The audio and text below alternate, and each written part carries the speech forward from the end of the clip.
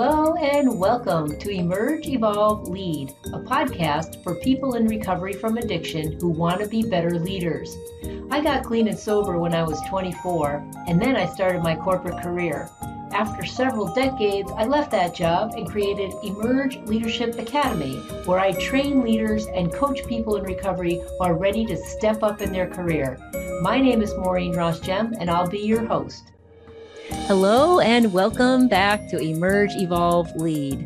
Today, my guest is Charlene Madden. She has a pretty new sobriety date. It's just January 1st of 2022, but she has been in recovery for 5 years and has quite a story to tell. So she's here today to share her message of hope and transformation. Welcome to the show, Charlene. How are you? I'm fantastic. Thank you for having me. I'm delighted to meet you and have you on the show.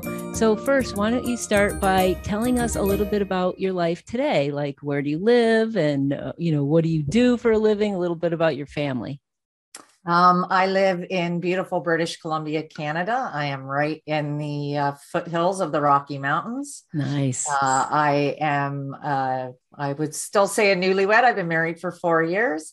I am a mom of 3 absolutely amazing children. They're all grown. And I am a practicing Reiki practitioner, and I do one-on-one coaching with women. And I also host a women's empowerment workshop once a year.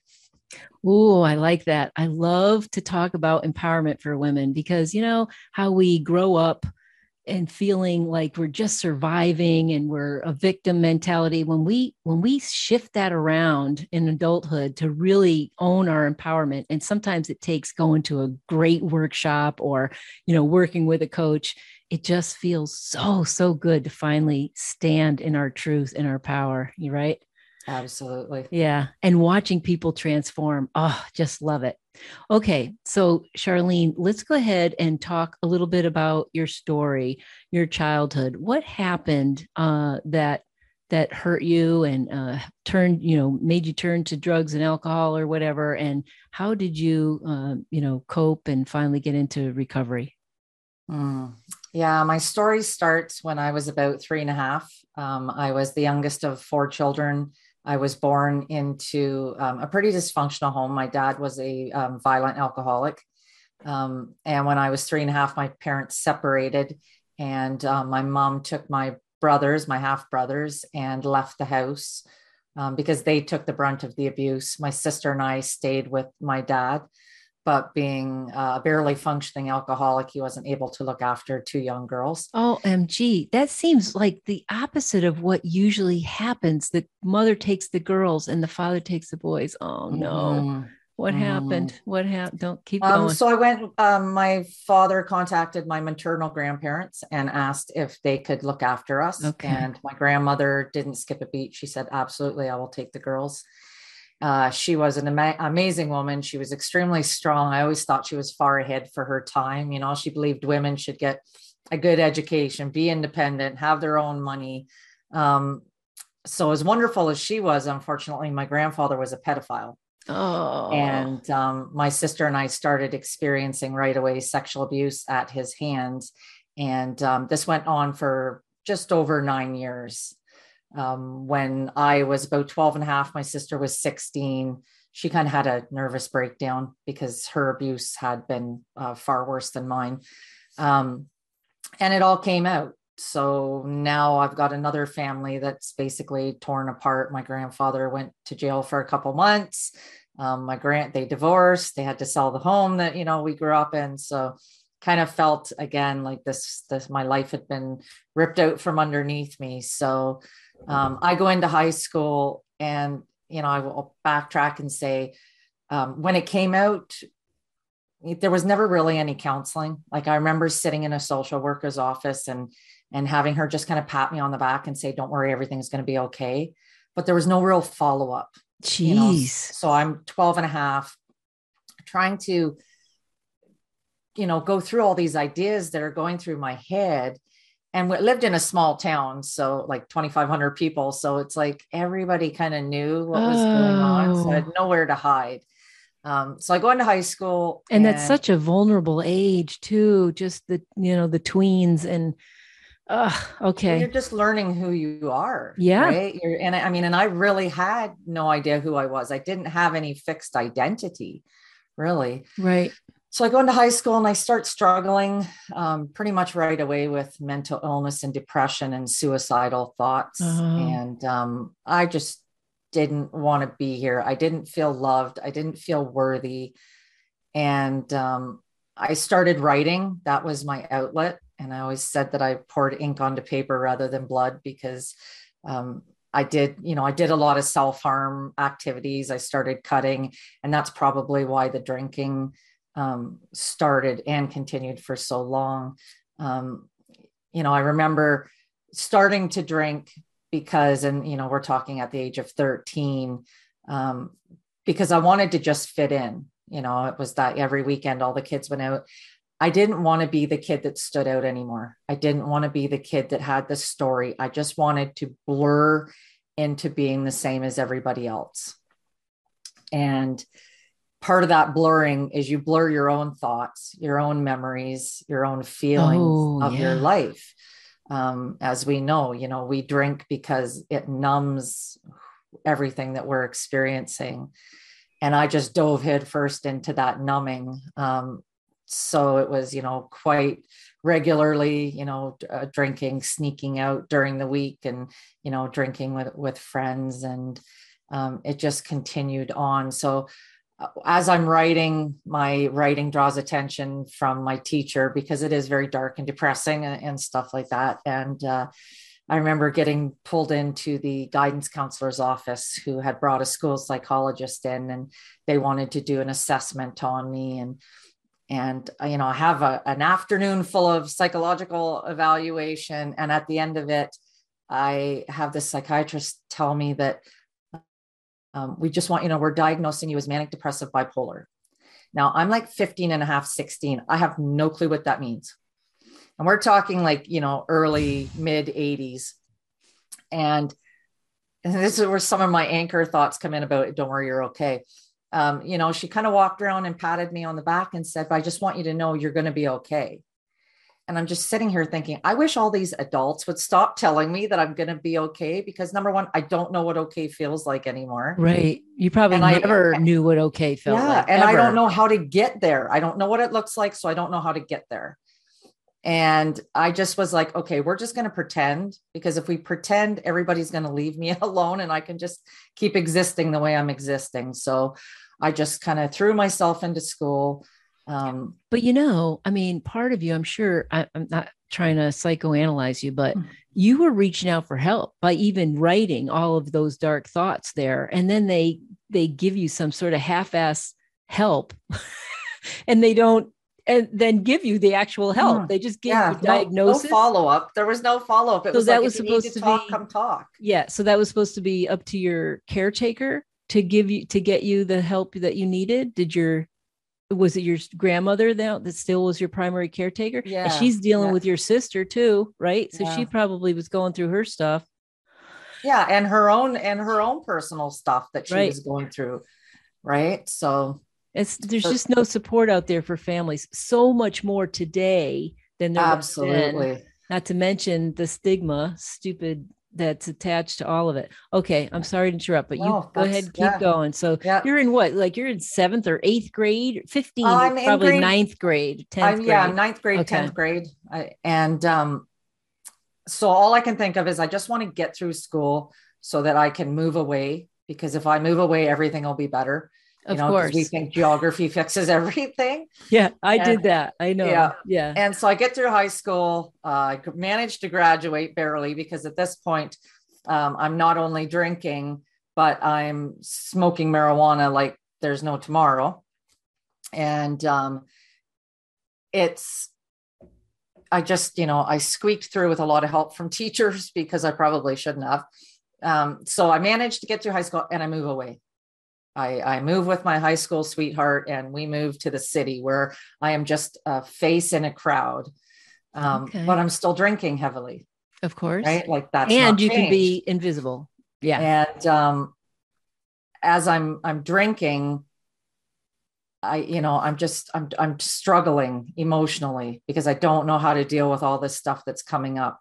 And I just keep throwing myself into whatever I can find, whether it's work, whether it's, trying to maintain a household. We had decided early on we were going to have kids when we were, in our younger years. So at 20, I got pregnant and had my first daughter at 21. And it was a struggle. And I had a very old school doctor who was like, don't worry about quitting drinking. You can have a drink a day. It's not going to hurt you because, I was pretty honest with my doctor and said, I drink a lot, I'm drinking 6 to 8 beers or whatever a night. Again, and his thought reaching out for help. And his thought is, well, you'll do more harm by quitting drinking and going through withdrawal than you will by drinking, so probably validating exactly what I wanted to hear at the time. So I managed to get through my pregnancy and everything is great. And luckily I had a beautifully healthy daughter. Good. So, yeah. But as I'm, trying to navigate the world now of being a parent and dealing with all the issues I have I don't even know what a real parent looks like. Like my grandmother was wonderful, but she was still my grandma. Like I didn't know what a mom was supposed to look like. And adding that mental illness on top of it just made everything feel like I was doing everything wrong. I wasn't being that picture perfect mom that, I always said I was never the PTA mom. I was always the full-time working mom. And I met, I went to school. I took a little secretarial course because I thought I could get a distinguished job as working as a secretary, and got out of school and I couldn't get a job. And, And what city were you in? I was in Kitchener-Waterloo, okay, in Ontario. Mm-hmm. And, I'm young and not really a lot of work experience and really no confidence or self-esteem at the time. Right. And I needed to make money. I had bills to pay. I had a school loan to pay off. And I had one of my brother-in-laws, his girlfriend was an exotic dancer. And she said, hey, you can make really good money doing this. And I'm like, well, what else am I going to do? I can't find a job. And I think I felt my worth was tied up in my physical body. The abuse just seemed to really put that in the forefront for me. And I could go drink all day. Right. I'm in an environment where I can drink. Yeah. Your habit is supported. I was like, this is perfect. This is the perfect career for me. It's like, I don't have any self-worth. So, it's not really affecting anything inside, which it was. But at the time, I didn't realize it. So I go and I start that career, and I did that for 6 years. And it was just 6 years of a blur. Oh. I'm working 5 nights a week. I'm traveling 2 weeks out of the month. I'm gone from home. I'm gone from my children. And, as I'm working, I'm having, I always say I got accidentally blessed with a second child because I wasn't planning on having another child right away, but ended up getting pregnant and managed to maintain sobriety through that pregnancy, which was difficult, but I managed. So you must have obviously not been dancing when you were pregnant. I danced up until I was 4 months pregnant. Okay. Yeah. And then I was back to work within 2 months after. My husband, unfortunately, was not a reliable employee. So, which I always, it's funny. I always say I gravitated to the men in my life were never financially responsible because as long as they needed me, they weren't going to leave. Mm-hmm. Right. So I always made sure I got with people who needed me to take care of them because then that was my security.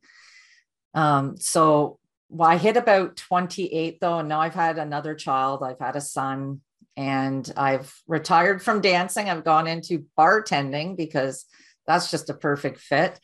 And I start really struggling with my mental illness. And I get to a point at 28 where I realize that if I don't leave or do something drastic, I'm going to take my life and my kids are going to find me. So I leave my house, I leave my marriage, which is basically non-existent at this time. And I move in with my mother-in-law, and a month later, I'm into another relationship with another alcoholic, a drug addict, and an abusive person. Uh-oh. And it just fits into my self-dialogue of this is what I deserve. Anyway, the relationship carried on for 13 and a half years. It was not a healthy relationship in any means. Did you have the children with you too? I didn't for the first 2.5 years. But I had an overdose attempt when I was just 29. And at that point, I was in contact with my mom again, and she suggested I move across the country and start over, that life would be better. And this just fit into my geographical running pattern that I had, right? I was like, oh, that's where I learned it from. I learned it from my mom. So I moved across the country, thought everything would be great, but my partner ended up moving with me. And that relationship just continued to deteriorate until 2015. He moved in with another woman right away.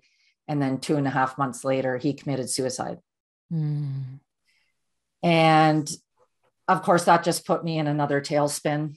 And at this point, I remember being at work again. I'm bartending, and I remember being at work when I found out. I had a police officer come in, and he had been involved in one of our domestic disputes, so he knew where I was and how to find me.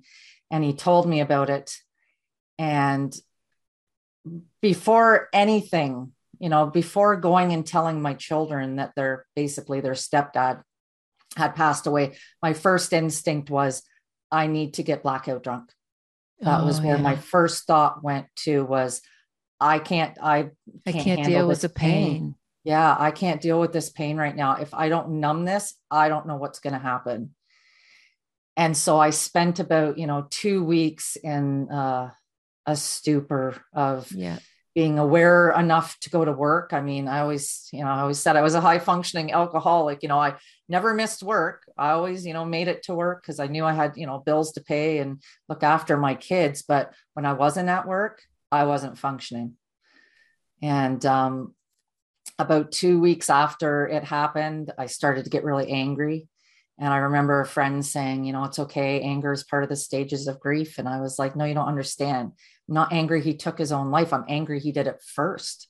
Oh, he left you to have to, and now I've seen, he didn't leave me just once. He left me twice. And the last time was like permanent. Right. But I was left to pick up the pieces. I was left to see what everyone experiences and goes through.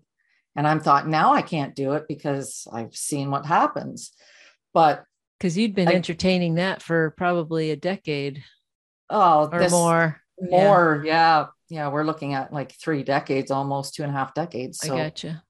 So I just kind of stayed in an alcoholic stupor of being numb. That was my priority at the time, was just to be numb. And unfortunately, you can't be drunk all the time, unfortunately for me at the time. So when I wasn't, I had to go through and process all of the emotions. And I realized that I didn't want to be here anymore. I didn't feel like I had a life worth living. I felt I had been, we experience all the guilt of the decisions that we make. I felt I wasn't a good mom. I wasn't present for my kids because when I was home, I was drinking, and it's like, you can't go back and fix that. And I felt all the generational stuff that I had gone through had just repeated itself. And I thought, how many more generations down is this pattern going to go?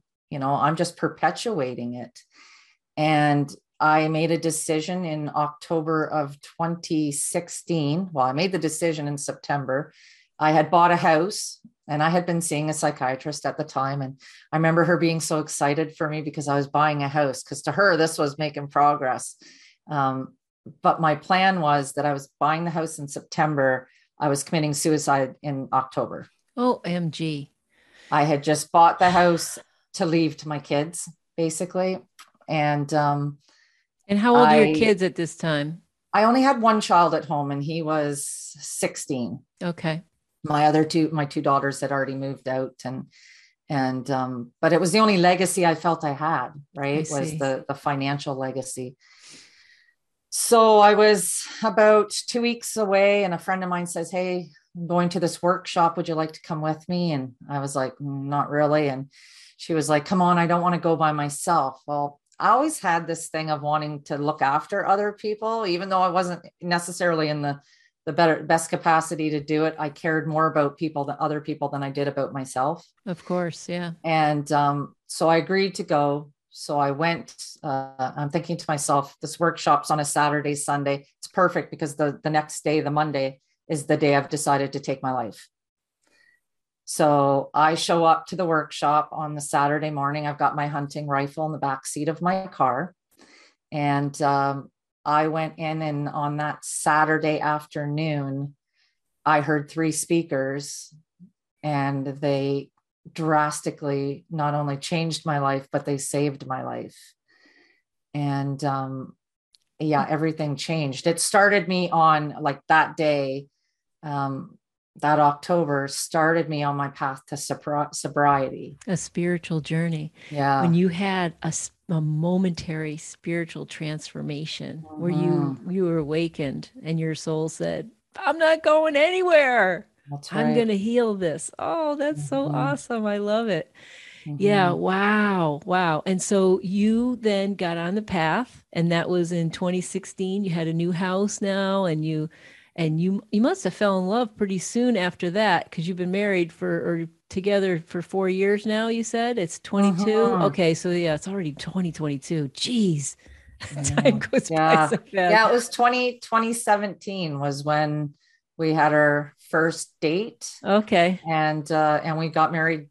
It was December. We had our first date. We got married the following August. So you started on this healing journey. Then you got into self-improvement and really looking at your stuff. You were already working with a psychiatrist, you said, probably on some medication too, I imagine. Mm-mm. Oh, no. Good for you. No. It's hard sometimes. We have chemical imbalances, right? So I don't know. You were diagnosed at 15. It was probably a bunch of BS because you were just being a teenager and your emotions and hormones were all over the place, right? Yep. Okay. So now you are getting into recovery. You're seeing the light. You're feeling ups and downs, I'm sure, but now you're getting some tools to work with, right? To one day at a time. Yeah. So what do you think was the key to your success? Like, what are some of the biggest things that really helped you along the way? I think the 3 things, and I always put it down to the 3 speakers that I heard, was the first speaker talked about self-love. And I realized that I had never loved myself. I had been so dependent on other people validating me and my worth, that if I could just love myself, that was going to be enough.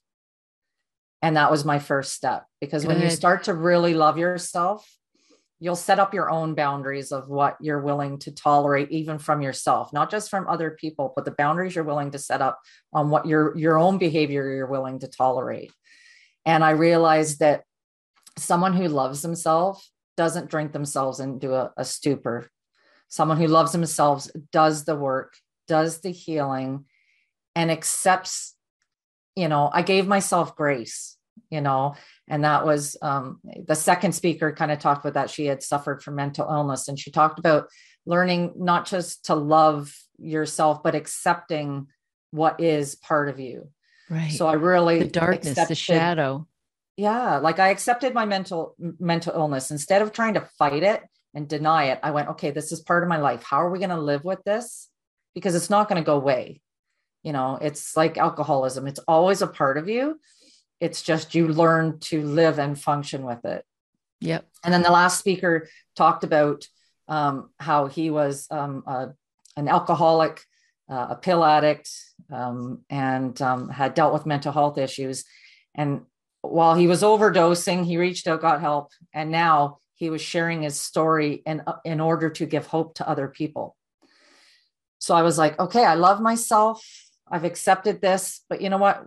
We can save someone else from having to go through the decades of pain and heartache that we have gone through by sharing a story and saying, hey, it's okay. I understand how you feel, because I knew people suffered, but I'd never seen people share it so raw and authentically.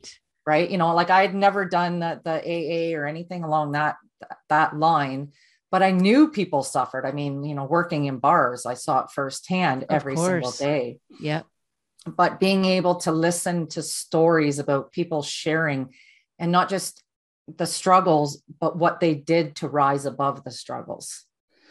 So my biggest thing, I think, was I found purpose that day. And I thought everything I've gone through has happened for a reason. Did you did you go to a 12-step program, or no, you just did all your work with a therapist, or did you go to group therapy or anything like that? No. And again, I'm in a really small area. So there's not, they have like one AA meeting, and it was on a Friday night next to the bar. And I was like, this is probably not the most logical spot to have an AA meeting, but it probably is, actually. It probably is. I know. It was at the Catholic church next to the pub I worked at. So Charlene, how did you get inspired then to begin speaking and share your story if you never had those role models except for that one empowerment workshop? I just felt it was something I felt called to do. Okay. Right. Like I remember. But where did you do it? Well, the lady that hosted the event, I actually approached her after the event and I said, I'd love to sit down and share my experience with you, because I wanted her to understand the impact she'd had on my life. Oh, good. And as I'm sitting talking to her, and I said, I'd really like to come back next year and speak at your event. And it was kind of this like, wow, you're making plans for a year from now, right? Like, it was like, that's amazing. And I did. She interviewed me and said, yes, I need you to come share your story. So I came back the next year. I spoke on that stage, and I remember saying that my whole goal is, if I could share my story and it saves one person's life, then everything has been worth it. And I remember getting off the stage that day and having a woman approach me and say, you know how you wanted to save a life? And I was like, yep. And she goes, you did today. And she turned and walked away.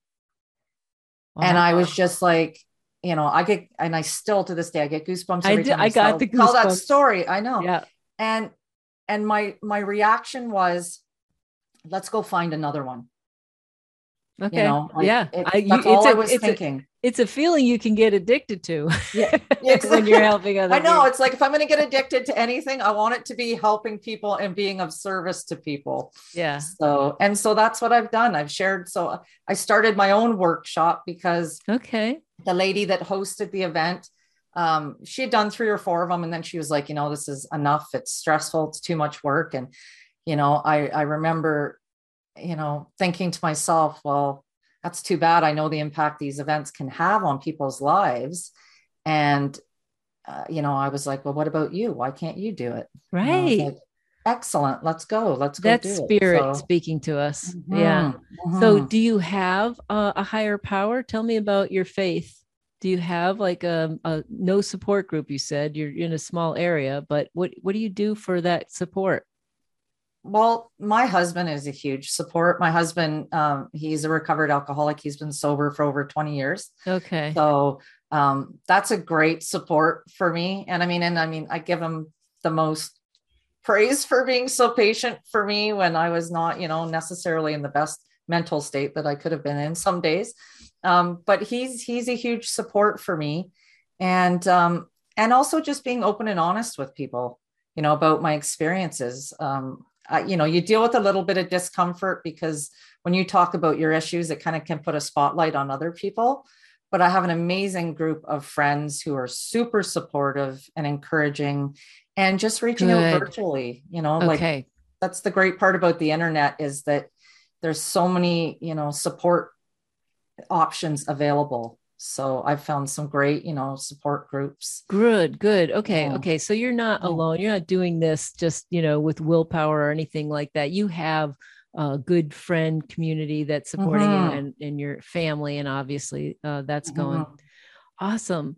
Well, that's amazing. I'm glad that you are sharing your story. It is very empowering for other people to hear it. You're not responsible for anybody else's feelings, but every time that you share and you have a lot, it brings your own self-esteem right higher, and you get that validation from just your spirit, just your internal, the wisdom that you have within you, the heart that opens more and more every time. So it's fantastic. So is there anything else you want to share before we wrap up? Oh, and tell people where they can reach you and find you. Yeah, you can find me on Facebook, all the social media platforms. Charlene Ann Madden, speaker and author. Ignite Your Life is my workshop. So if you want to follow that to find out about upcoming things, my website is Ascension Wellness Studio. You can find out about any offerings I do on there. And I always like to leave when I'm talking to people is just to let people know that you're not alone in the struggles that you're going through. And it can be really hard sometimes to reach out and ask for help. Like I said, I learned my grandmother's lesson about independence really, really well and never wanted to ask for help. But whether you're asking for help from your source, your higher power, your God, whatever you want to call it, or whether you've got a great support group, reach out. You don't have to do it alone. And I always like to tell people that if you feel you're sitting in the dark and you're scared and you're feeling alone, reach out. And I always tell people I'm available 24 hours a day, 7 days a week. So if anybody wants to message me on Facebook because you're feeling like you're in a tough spot, I will. If I can't physically, I will come sit in the dark with you virtually, because I never want anyone to feel alone, because when you feel alone, it's hard to keep all those demons at bay. So Indeed. Just know that there's help and there's support out there and to reach out. So, yeah. And you know what? The sun always comes up the next day. Absolutely. That's a tough time. I mean, there's a lot of people suffering, I think, from mental illnesses and from just loneliness sometimes of being alone.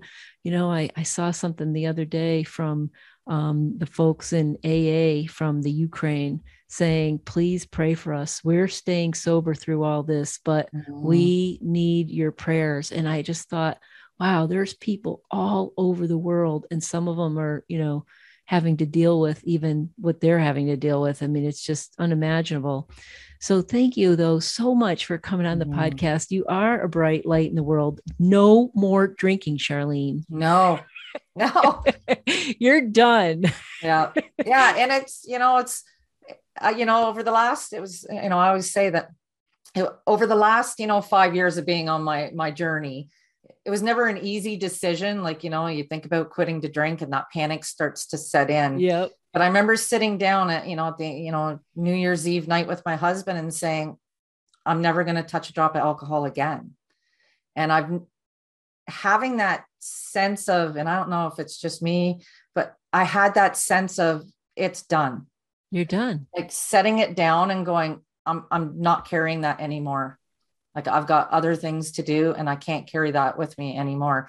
And not having, I'm like only 61, 62 days in, but I don't even miss it. That's so good. And I think that's because you made that decision. When you suddenly like really all in, you have a contract with yourself, like, absolutely. And you just know you're not going to break it. And you have the support of people around you, and you know that you don't, even if you do, because there'll be dark days, you don't have to be in that dark alone. I love that message, Charlene. Yeah. That's great. And thank you. And thank you for what you do. I always like to throw a shout out to the podcast hosts, because you guys provide an amazing platform, and the work that you guys are doing are creating ripples that you'll have no idea how far they reach. So thank you for doing what you do. Oh, my pleasure. I absolutely love doing this because I get to meet people like you. Thanks. You're welcome. If you like this podcast, please subscribe, leave a review, and share it with your friends. You can visit us at emergeleadershipacademy.com to take the quiz to find out what animal best represents your leadership style. And until next week, remember, you have so many leadership skills that you learned in recovery. Stop hiding because your contribution matters.